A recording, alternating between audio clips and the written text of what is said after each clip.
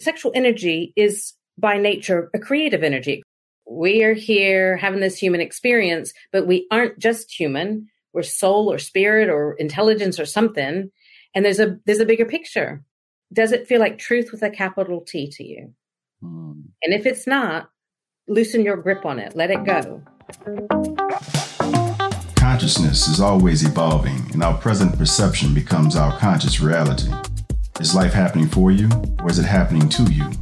A life of authenticity is a life of skillfully practicing your values. You are perfectly human, and even when we stumble, we still stumble forward. If you seek truth and move in love, then your family. I invite you to have a seat at our table.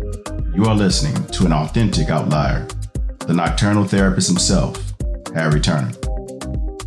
Welcome, y'all. Welcome to another episode of the Is That So Show. All right, I am excited for today's guest. We're switching it up a bit. We actually have a sexual alchemist in the building, y'all. Sexual alchemist. Now, I know many of y'all are wondering what is sexual alchemy, and I just want to tell you right now, I don't know either.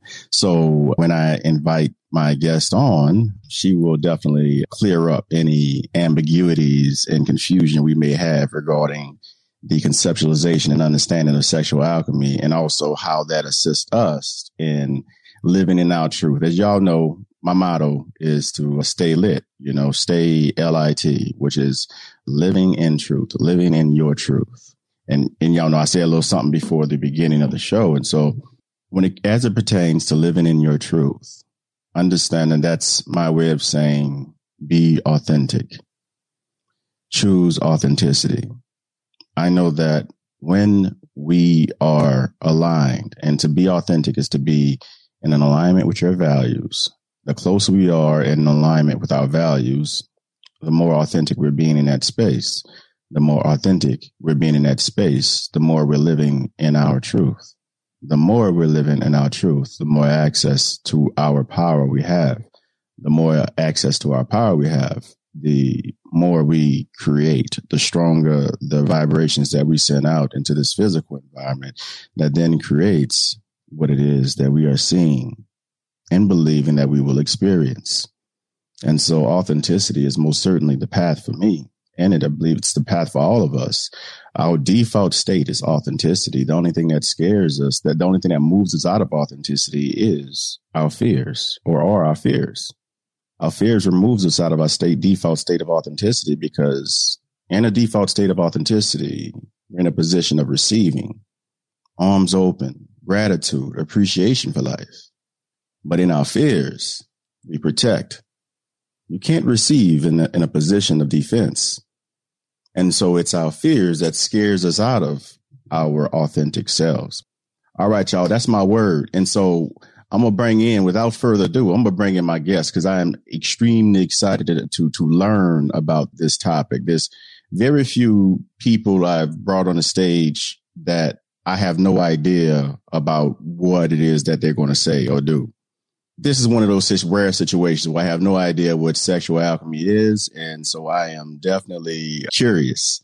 I'm in a space of curiosity to see what unfolds here. So without further ado, let me invite in Ms. Rebecca Lowry. Hello.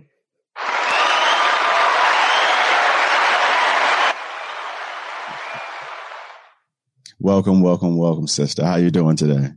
I am great. And I love everything that you were saying, because I was thinking, you think that you don't know what sexual alchemy is, but everything that you were saying, but through the doorway of conscious sexuality, is sexual alchemy.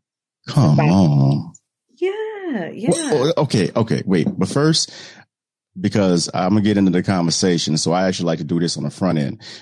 If you don't mind, you mind talking to the people for just a second and introducing yourself, or saying whatever you need about your story, anything you want to tell the people to help them understand who you are and why you're here? Okay, sure. Yeah. And then you stop me at any point when you're ready to go into the conversation. I'm going to let you run it for at least 2 minutes. I'm going to let you run it. Okay. All right. I'm going to go backstage for a second. You got it. Okay. So I'm Rebecca Lowry, and I'm known as the sexual alchemist. I have been working with men's sexuality for almost 16 years. And I've worked with everybody. I've worked with every gender. I've worked with every relationship configuration, couples and thruples. But a few years ago, it became very evident that my speciality, my, zone of genius, if you will, was working with men and helping them to explore, heal, expand, and discover who they really are as sexual beings. So now I work specifically with men, and sometimes they come with very specific sexual issues, but more often than not, it's really more of a spiritual journey. It's something, we kind of know intuitively that there's something very special about sexuality, or the men that I work with do, but they can't quite get there. They haven't figured out what it is yet. They just know there's something more to it. They're ready to explore, usually quite terrified. But like Harry said, it takes tremendous courage to step up and say, okay, I'm ready now to explore. All right. So again, thank you for being here. All right. Again, I'm really excited to talk about this. So let's get right into it. Sexual. So you said I was actually explaining it, even though I'm not familiar with the concept. So can you elaborate on that a little bit more? I will. So when I talk about what sexual alchemy is, I talk about how light can be described as a particle or a wave. It can be perceived as different things. And sexual alchemy is similar. So on one hand, it's a process and a journey that I take my clients through that has developed over almost 16 years of doing the work. I've seen what works. And that is, it's not a set thing because every individual is unique, but there's a pretty much kind of overarching journey that is sexual alchemy. It is what it says on the tin. So alchemy is transformation, and it's transformation to the doorway of sexuality. It's an energy that comes through me. I think when people kind of intentionally are in my field, magic starts to happen, even if we're just talking, which is quite awesome, as long as it's consensual, of course. But it's very much like the core of it is a lot of what you were talking about, so to give it some context, my deepest belief is that humanity has been robbed of sexuality, that sexuality is actually one of the most sacred energies we have. And that we were cut off from it, I think, tens of thousands of years ago, because how do you rule the masses? You cut them off from their biggest energy. And one of our biggest energies is sexual energy. It's like we get hungry, we need to go to the loo. These are natural things that arise in our body, and sexual energy arises. I would also go as far to say it's what we're made of, but that's, we could go down many pathways here. But ultimately, it's an energy vibration that we are and that we channel and that arises within us. And if it's cut off, if we're cut off from it, we're kind of dulled. We've been made afraid of it. We've been shamed of it. They can't rip it out of us, but they could make us ashamed of it. They could make us afraid of it, and they could tell us it's bad and wrong. And so what they've done is made it into the realms of the profane instead of the sacred. And what you were talking about was living in truth. And for me, a human's truth is that we are not just this body. We are energy and vibration and frequency, and part of that is our sexual energy. And so if we're going to live in truth, we should embrace all the parts of ourselves. Make peace with all of the parts of ourselves. It's a violence against ourselves to deny a part of ourselves, And so living in truth, and even what you were saying about being authentic, even if you wanted to bring it back to an intimate moment, erotic or not, we're going to have a more authentic moment with each other if we bring our full truth, the full truth of who we are. And it doesn't mean that we have to be like aroused with each other or looking to be sexual with each other, but it means we don't hide anything either. Okay. Please, come on. I see. I'm picking up what you're putting down. Like I'm seeing it. Okay, please continue. Well, I think part of the problem is, like if you think sexual energy is by nature a creative energy, it creates life. And we also use a similar flavor of that energy when we create anything, when we're writing a book, when we're, making dinner, anything. And so when we're connected consciously to that energy, we can pour it into the things that we make. And that thread of sexual energy is creative energy. There's a healing thread of sexual energy.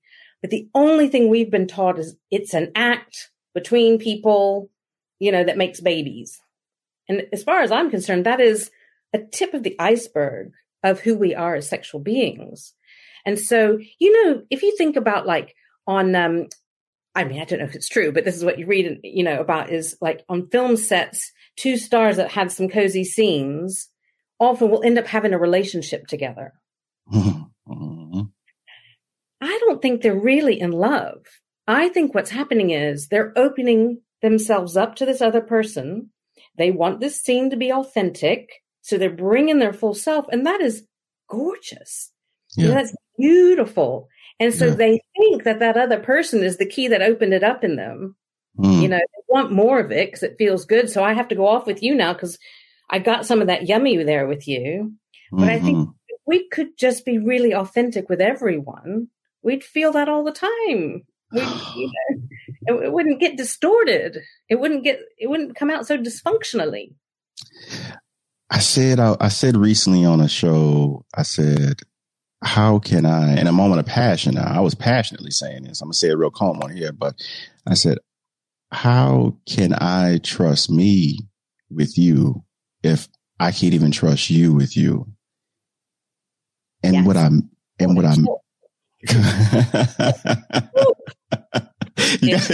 you felt like, and it came from the core because it's throughout. I see why you work with men. See, now I'm about to talk about my personal stuff throughout my life. It's like I've allowed myself, when you unveil yourself and people don't know how to respond, and you realize that people don't know how to respond because they haven't yet responded to their own energy. Exactly. It's like, I can't, and you can please correct me on this one because I do not like, I prefer not to see the lack of, but I just don't feel comfortable sharing myself in a world that is so cruel to themselves. Because if they hate themselves, I know they're going to hate me when I show you who I am, And so that fear, that's why I'm always speaking about fear, because it's constantly there, because I know how cruel we are to ourselves. That's why most people can't look in the mirror. Or if they look in the mirror for longer than 30 seconds, they get nauseous. How could you ever love me if you treat yourself like that? That's right. But please, talk to us, sister. Like you touch him. I see why you work with me. And you said you specialize in men. I mean, in men's sexual alchemy, men's sexuality, so let me say this: expert in men's sexuality, self-awareness, and personal/spiritual development, and host of the Sexual Alchemy podcast. So definitely want to put that out there. Put yourself out there, sis. Let them know what you got out there, because we definitely need this. Why men's sexuality? How did you come about seeing that men in particular, you were really skilled at dealing with men in particular?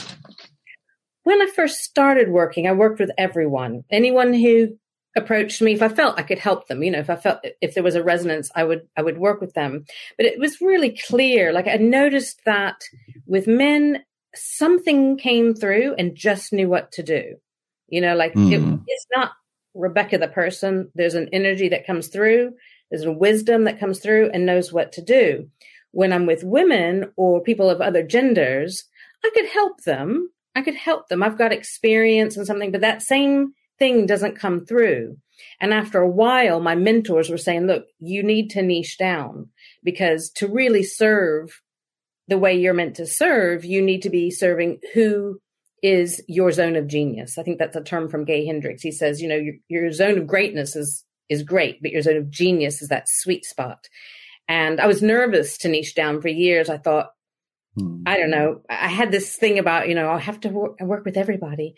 But eventually I got over that and decided to try niching and see how that worked. And actually, it's been amazing ever since, because what that's done is it's freed up my energy and my focus. And then I niched down, not just from men, but kind of almost more specific men. So they tend to be kind of usually middle-aged, like late 40s, 50s, 60s kind of thing, with little to no experience of sexuality and intimacy, or sometimes they've had some experience and it hasn't worked out too well, or they're experiencing some issues. But at the core of all of them, whether it's a physical issue or a mental, emotional, even spiritual issue, is that feeling that, that who they are as a sexual being is A, more than what they're supposed to turn up in the bedroom with, and B, that there's a deeper, more profound something to it that they just haven't found. It's like we innately know that it's there, but because we have all this misinformation out there and distortion around what sex and sexuality is, it's hard to get to. Like you were talking about fear before. I mean, my God, sexuality, everyone's told it's bad and wrong and dirty and you should be ashamed of it. And if you're lucky to even have sex education at school, it's don't get pregnant, don't get a disease. There's nothing about bring your full self to the moment, be present in your body, learn how to love your body, learn how to communicate, boundaries and consent. There's none of that. Well, certainly not back in my day, there wasn't, and I'm pretty sure there's not now. I saw recently a film that was being shown to kids at schools here in the UK for sex education. It was vile. For one, it was from the 80s. Nothing from the 80s should be shown anymore.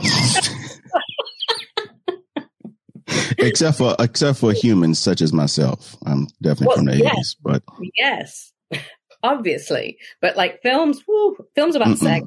Oh, no. So I just realized that something magical happens when I have a man in front of me. He tells me what's going on for him. I tell you exactly what happens. I think you'll get this. You'll feel this. He starts talking to me. I'm starting to tune in energetically. And this used to get me in trouble. I can feel and sense who he is beyond all of the conditioning and fear and beliefs and habits and patterns that got, all that gets dumped on all of us as we grow up, no matter where you grew up, no matter culture, no matter whatever. There's always the cultural narrative, isn't there? And then there's your own family and the school and media and all of that. So we all grow up with this. I keep using the words distorted and dysfunctional, but they're the ones I've got at the moment. This dysfunctional idea of sex and sexuality and who we are as sexual beings. When I was, I guess, late teens up until probably around 40s, early 40s, when I started this, I could feel someone who they were before, a man who he was before all of the conditioning, who he was at his core. And of course, you fall in love with that, like I was saying with films, I would fall in love and then wonder a little while later, why was he not being who I saw him as?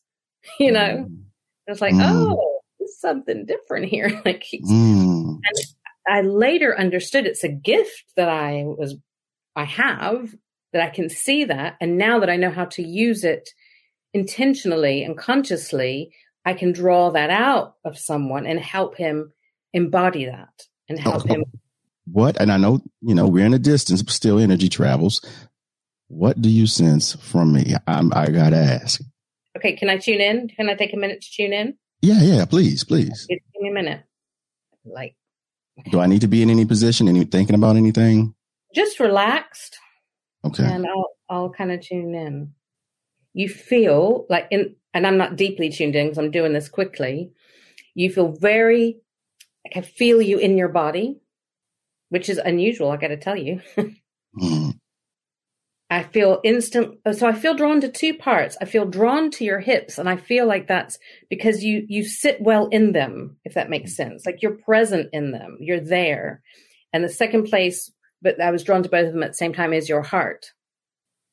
Like your heart's very activated. I got to tell you, as I'm just kind of quickly scanning through your system, quite often I can kind of scan through a system and go, oh, okay, there's something calling me there. We need to clear something out or, listen to it or whatever. But you're very much more present in your body than I often come across. Does that resonate? Do you feel that? Yes. It's really the outside world that I need to be more present in.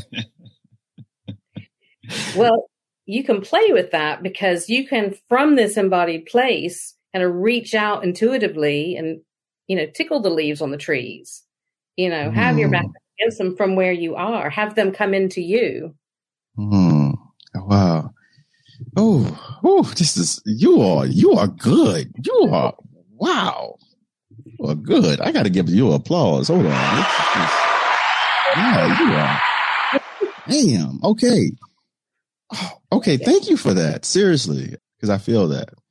And I'll say, to let you know that I'm being sincere and that I feel that, that's where the fear comes in, is that I do feel like present in my body. And I know, like, I have a good sense of this energy, right? And when you're in the space of love, like, you just want to share. Love only gives of itself and only seeks nothing. It really doesn't seek anything except what it will receive is more of itself. You know, only love is acceptable to love, you know. But I look out and I see a world that's so dark. And I hear what you're saying too about, well, all of it. But I was going to point out something where you were saying about the darkness that's kind of in our world. And I have gone through existential crisis after existential crisis about what is the point? Like humaning is hard. And there's a lot of humans who are doing things I would prefer them not to, shall we say. And, you know, how do I be with all of this? You know, I feel quite teary even saying it. So what I love about the name of your podcast is that so, in a way, that's become a bit of a mantra of mine, which is to question everything, to question every belief, to question every position I hold, to question every, you know, I might think that person over there is evil or bad or wrong. And then I think, is that so? What really happened to them? What's actually going on for them? What's underneath them? You know, that saying, hurt people hurt, not as an excuse for the way the world is, but just to go, okay, all right, what if because sometimes it shuts me down, you know? So what if instead I send love? Because I have access to huge amounts of love. I can love pretty much anyone, not necessarily their behavior, not necessarily their beliefs, but who they are at their core is what I am at my core. Yes. You know? You dig deep enough, we all reach the same center. Please. Yeah. So if I can get in there and love, it might not change them a lot, but my hope is that it will create a ripple of a new energy that may not have been introduced in their system before. You know, like plant a seed. Love heals and truth frees. That's what I always say. Love heals and truth frees, you know, but they got to be receiving. They got to be in a receiver's position for that love. But yes, what you were saying, the conflict with the hurt people. And again, that's not an excuse. But I understand, you and I understand it when we dialogue and we say these things, but the outside world, you know, again, that's so cruel. You know, they will look at that and say, oh, you're trying to make an excuse for them. No, it's that I said this on another podcast before as well. I said, what you're seeing, I don't believe in toxic people. To me, that's nonsense. And it's a common fad. It's a fad right now only because it satiates the part of us that seeks vengeance, in my opinion. And blame to someone else. Exactly. There's no such thing. If you ask, I'm pretty sure, I've never talked to the Dalai, but if you talk to Dalai Lama, I'm pretty sure you ask him what a toxic person is, he'd be confused or laugh at you because there's no such thing. I can't declare something true for the other and not accept that truth for myself. But anyway, what I see when a person is, you know, let's say the narcissist, and that's also one that they like to throw stones at. What I see is a person on flames, right? Completely engulfed, toxicity inside of them, person in flames. You know, I see the progression of a virus that has gotten out of control within that person, but it is not that person. And so if I stand too close to a person engulfed in flames, of course I will get burned. But if I'm seeing it, if my perception is reality, if my perception is I just got burned because this person is engulfed in flames, that doesn't make me want to grab a stone and throw it at them. That makes me have compassion for that person in spite of my pain. That's love. Right. You know, that's how love sees things. Anyway, I can go on and on about this, like seriously. Forever. There's something you said I was going to pick up on. You said truth.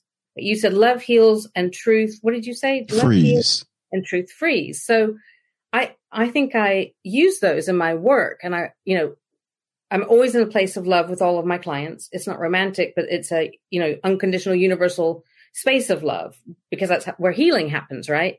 And the truth, how that comes into being for me, in part because I can see the truth of who they are. And I can see, they've been hurt, or they got told this thing that wasn't quite true, but they took it on as a belief, or, whatever it is, but I can see who they are before that. But also, I've worked, like there's one guy that in particular that comes to mind. I'm sure there's a few, but he, I guess he was in his early 50s, never been in a relationship. And he had a lot of rejection, a lot of rejection. And I'd seen him like around and in workshops and things, and I'd seen him being rejected, and he got in touch and asked if we could do some work together. And I was like, okay, there's something about this guy that people reject. So let me see what's going to happen here. And I thought, I need to shine the light of consciousness on him. I need to shine the light of consciousness on him.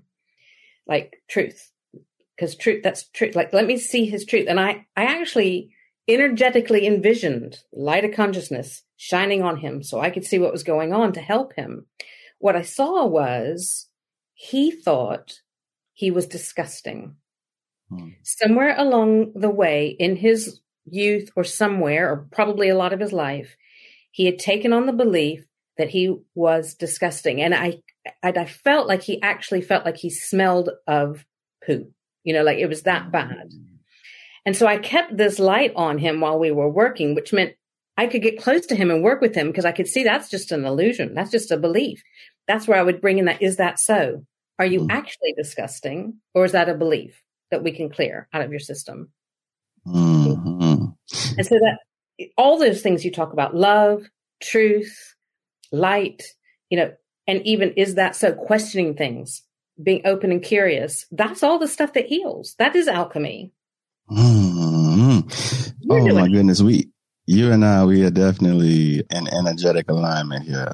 So is that so as a double entendre in that, I had to spell it with 2 O's, School of Outliers represents a business, but also it is because last year I must have flashed out at least once a month. It was just a rough year, for me last year. And this year I decided not to look at the news, not to speak on politics or anything like that, because it was poison in my system. And so is that so was a mantra, or reminded me of a parable I learned decades ago, well, roughly about a decade ago, about a Zen monk called, I think his name is Hakuin.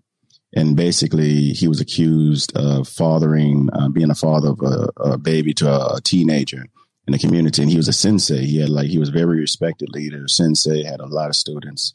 Well, when they accused him, because the young lady, she was, the parents demanded to know who the father was. And after some days, she told him it was him. So after they accused him, his response was, is that so? And then they said, well, this is your baby. You take care of it, and his response was, is that so? And so once word got out about, the baby, him being the father of the baby, he lost all of his students. And he said, is that so? And then he lost the respect. They wouldn't hear him on the boards or anything like that. Like, they ridiculed him in the community. So in his response to even that was, is that so? And so even though he didn't know how to take care of the child, he went to different women that would assist to help him, teach him. And he just groomed, he take care of the child the best he could, showing the child in love. And then I think it was roughly a couple of years later, 3-4 years later, the teenager, she fessed up that it was a young man in the fisher's market who was the father of the child. And so the parents and that then teenager went to Hakuin and begged for forgiveness. And his response, after they said, she told us the truth, was, is that so? And he said in that parable, it says the hardest thing that he did, though, because they asked for the baby back since it wasn't his. He said, is that so to that as well? But he said that was the hardest one for him, because that was, at that point, that was his child, because it had just been him and the baby for that long, and he lost all of his students. But then he gained back all of his students, because literally his calling was to show people how to be non-judgmental of their human experiences. And so Is That So represents that. And so that's the reason why I named this show Is That So? Because I wanted this to be a medium for me to just get that poison out of me and embrace and really look at who I truly am and what really matters most to me. Anyway, you are good. Look at you. Got me talking all. I never spoke like this. Telling all the personal stuff and stuff like that. Yeah, you are good. Oh, no. Yeah. I don't know. It's beautiful. It's beautiful. Thank you. That's that's all the stuff you were talking about at the beginning about being authentic and showing up in your truth. You're just doing it. But how do you, so that person that you're talking about dealt with a lot of rejection, because I dealt with rejection in a different form. I dealt with a lot of rejection, but a rejection of understanding, and I oftentimes talk about the difference between understanding and understanding. Too many of us have understanding because we're all protected under certain laws, whether we know them or not, but few understanding. I think about Socrates when he went around questioning people that knew how to do a thing, but didn't really understand what that thing meant energetically, and so he went back to the oracle saying, yeah, I know I'm not the wisest person, but these people, they do things and they're professionals at doing it, but they don't know what they're doing. And the oracle said, that's why you're the wisest person in the town, because you know that you do not know. Exactly. I love that. And that is why I use that so much, because I believe there's a bigger picture that we can't see. We are here having this human experience, but we aren't just human. We're soul or spirit or intelligence or something. And there's a bigger picture. I don't know if you've heard of it. There's a great book called The Afterlife of Billy Fingers. Billy Fingers was his nickname this is a true story. So this gentleman was a drug addict his whole life. He was a heroin addict and other drugs, whatever. And he died when he was 65. And his sister, who was a chiropractor in New York somewhere, she wasn't hippie woo woo, anything like that. She started hearing him after he died and didn't believe, she just, I must be mad or I might be dreaming about him because I miss him. But eventually said, all right, if you're really Billy, you're going to have to give me some proof, which he gave her remarkable proof. So she was like, okay, maybe I'm mad, but let's keep talking, sort of thing. And what he said, I get a bit choked up talking about it. Because even if it's not true, it resonates with me. He said, if you look at my life on earth, and I was a mess and I was a drug addict and I caused you problems and I caused mom problems. He said, but from here, with my wider perspective, I can see why that was the perfect life for my soul to evolve. He said, it was perfect exactly for what I needed. And I'm so grateful you were there for me. And now that I can see the bigger picture, I can see the gifts I got from it and the gifts I gave from it. I've got chills even talking about it. And so for me, I believe it's true, but even if it's not, I carry that with me, is that so fits in because we don't know. Mm-hmm. We don't know. I mean, ultimately, Here's the existential bit, right? Ultimately, everything only has the meaning we give it anyway. Perception's reality. Yes. Nothing has any intrinsic meaning, which could be depressing on one hand, but very liberating, really. Yes. I oftentimes say, I quote Khalil Gibran and say, pain is the breaking of the shell that encloses our understanding, that it's the bitter potion by which the doctor within heals our sick self. So drink the potion in peace and tranquility. And it's just a small excerpt of what he says on pain. Life will bring pain no matter what. You can choose to be you and experience pain, or you can choose to hide in the closet and experience an intensified version of that pain. But either way, life is to be lived and experienced. You're here to have a whole, full experience, and that pain just digs a deeper well in your beingness so that you can contain and hold more joy. That's right. That's right. And it's that pain is like, what are you going to do with it? It's an opportunity, isn't it? What are you going to do with it? And what is it, Buddha, that says suffering is disagreeing with what is? It doesn't mean that you want the pain, but you go, instead of going, I'm not in pain, or I'm going to cover it up with drugs, or I'm not saying that you shouldn't alleviate your pain. I'm just saying that be present with it. Ask it what it's there to teach you, rather than saying, woe is me, I have pain. Oh, all right, come in, my friend, be my teacher. Tell me what's here. There's a gentleman named Dr. John Demartini. He's this polymath genius across many levels. I did a workshop of his a few years ago. He took, I am not kidding you, 6 hours to overlap every science known to man to prove that the universal definition of love is equal amounts of challenge and support. He said, if you have too much support, you become juvenile and you can't grow and be in your life. And if you have too much challenge, you fall apart. You need equal amounts of challenge and support in your life to grow. And he takes it further and says, at any moment that you remember only challenge, he can prove to you that there was support there. You just haven't seen it because you haven't grown from the challenge yet. Wow. Now that's not my process. That's his. But it's fascinating. Whenever challenge comes, I'm like, okay, thank you. What's the opportunity here? Yes. The Chinese symbol for crisis is a combination of the symbols danger and opportunity. So when danger is present, there's also always opportunity. That's why I lean into my discomfort. I say lean into your discomfort. I lean into my discomfort of the unknown. And that's how we ended up with our first podcast. We didn't even know we were going to have a podcast, Daphne and I. But we were just doing free wellness calls. And then people said because of work, people went back to work and they were like, can you record them? So we had so many recordings. It was like, we might as well turn it into a podcast. And now we have a regular podcast, and now I have 2 podcasts, and it's the universe is always conspiring in your favor. It just because I said this before, I said, just because it hurts, who told you that your pain wasn't good for you? We don't like medicine, most of us, but it's still good. We don't like alcohol on our wounds. It stings us, but it's still for the healing. Oh my goodness. I definitely have to invite you back. I have to invite you back. Oh my goodness. Well, just tell us.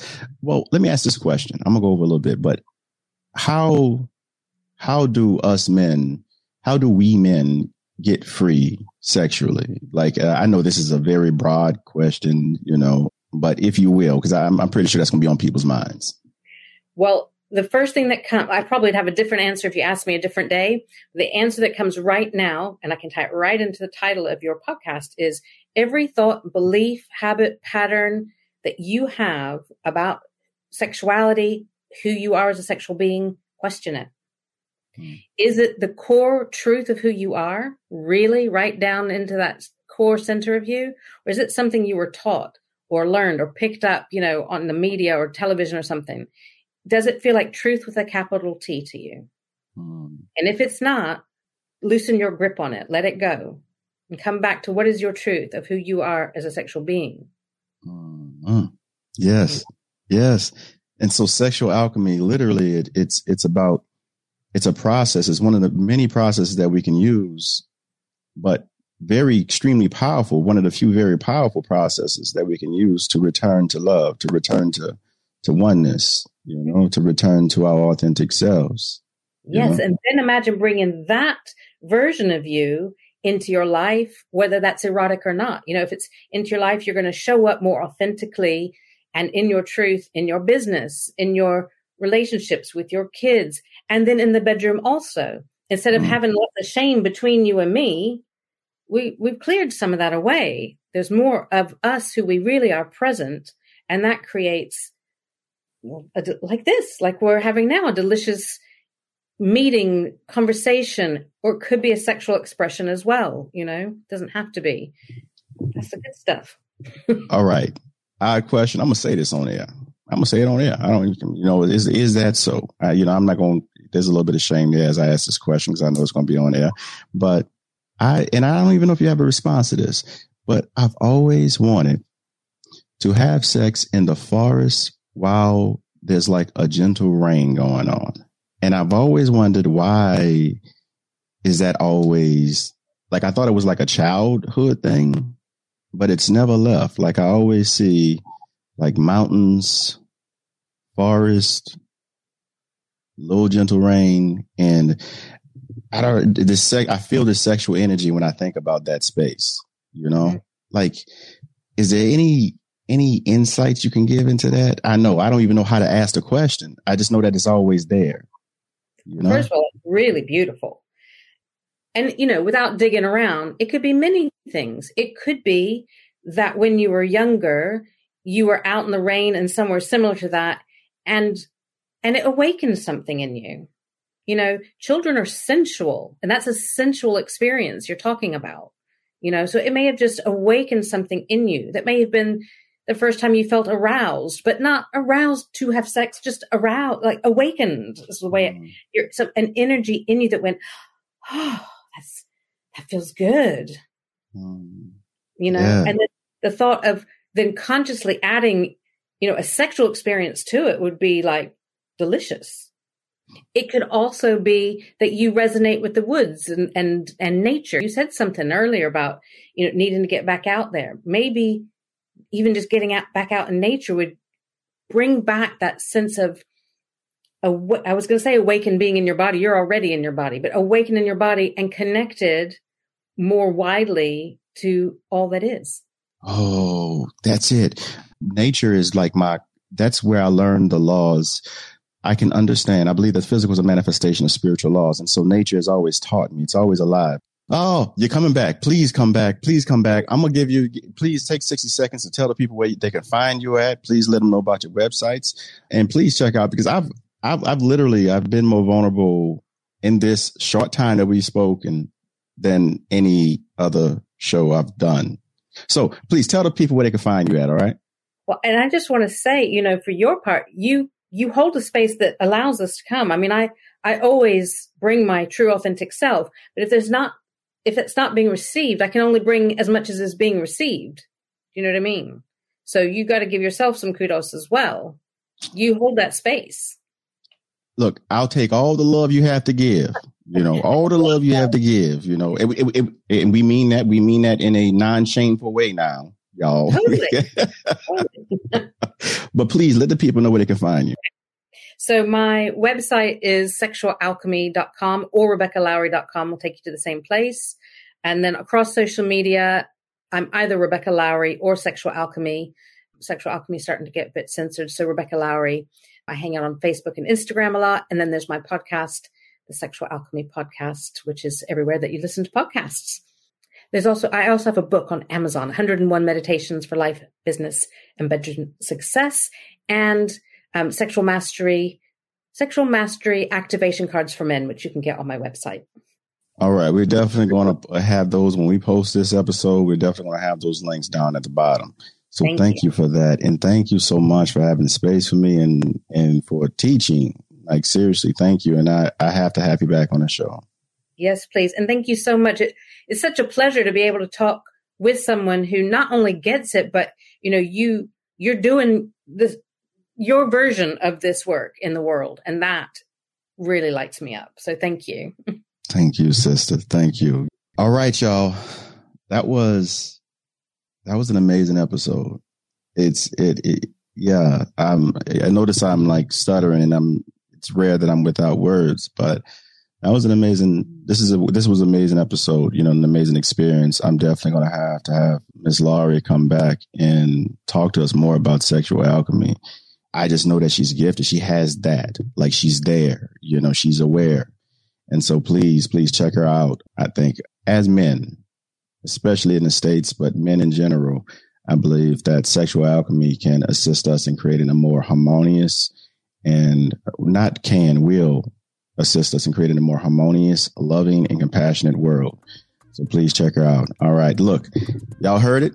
This was another amazing show, and I don't have any words, y'all. So all I'm going to say is agape and stay lit. See y'all next time. Do you tell your time what to do, or does your time tell you what to do? Are you living, or are you merely existing? Are you constantly reacting, or are you responding to life? Mixed beliefs create confusion, and confusion creates a life of stagnation. Desire change? Visit www.becomeanoutlier.com/about. That is www.becomeanoutlier, becomeanoutlier.com/about, ABOUT, to start your journey. Stay tuned for more episodes and keep listening to the Nocturnal Therapist himself, Harry Turner.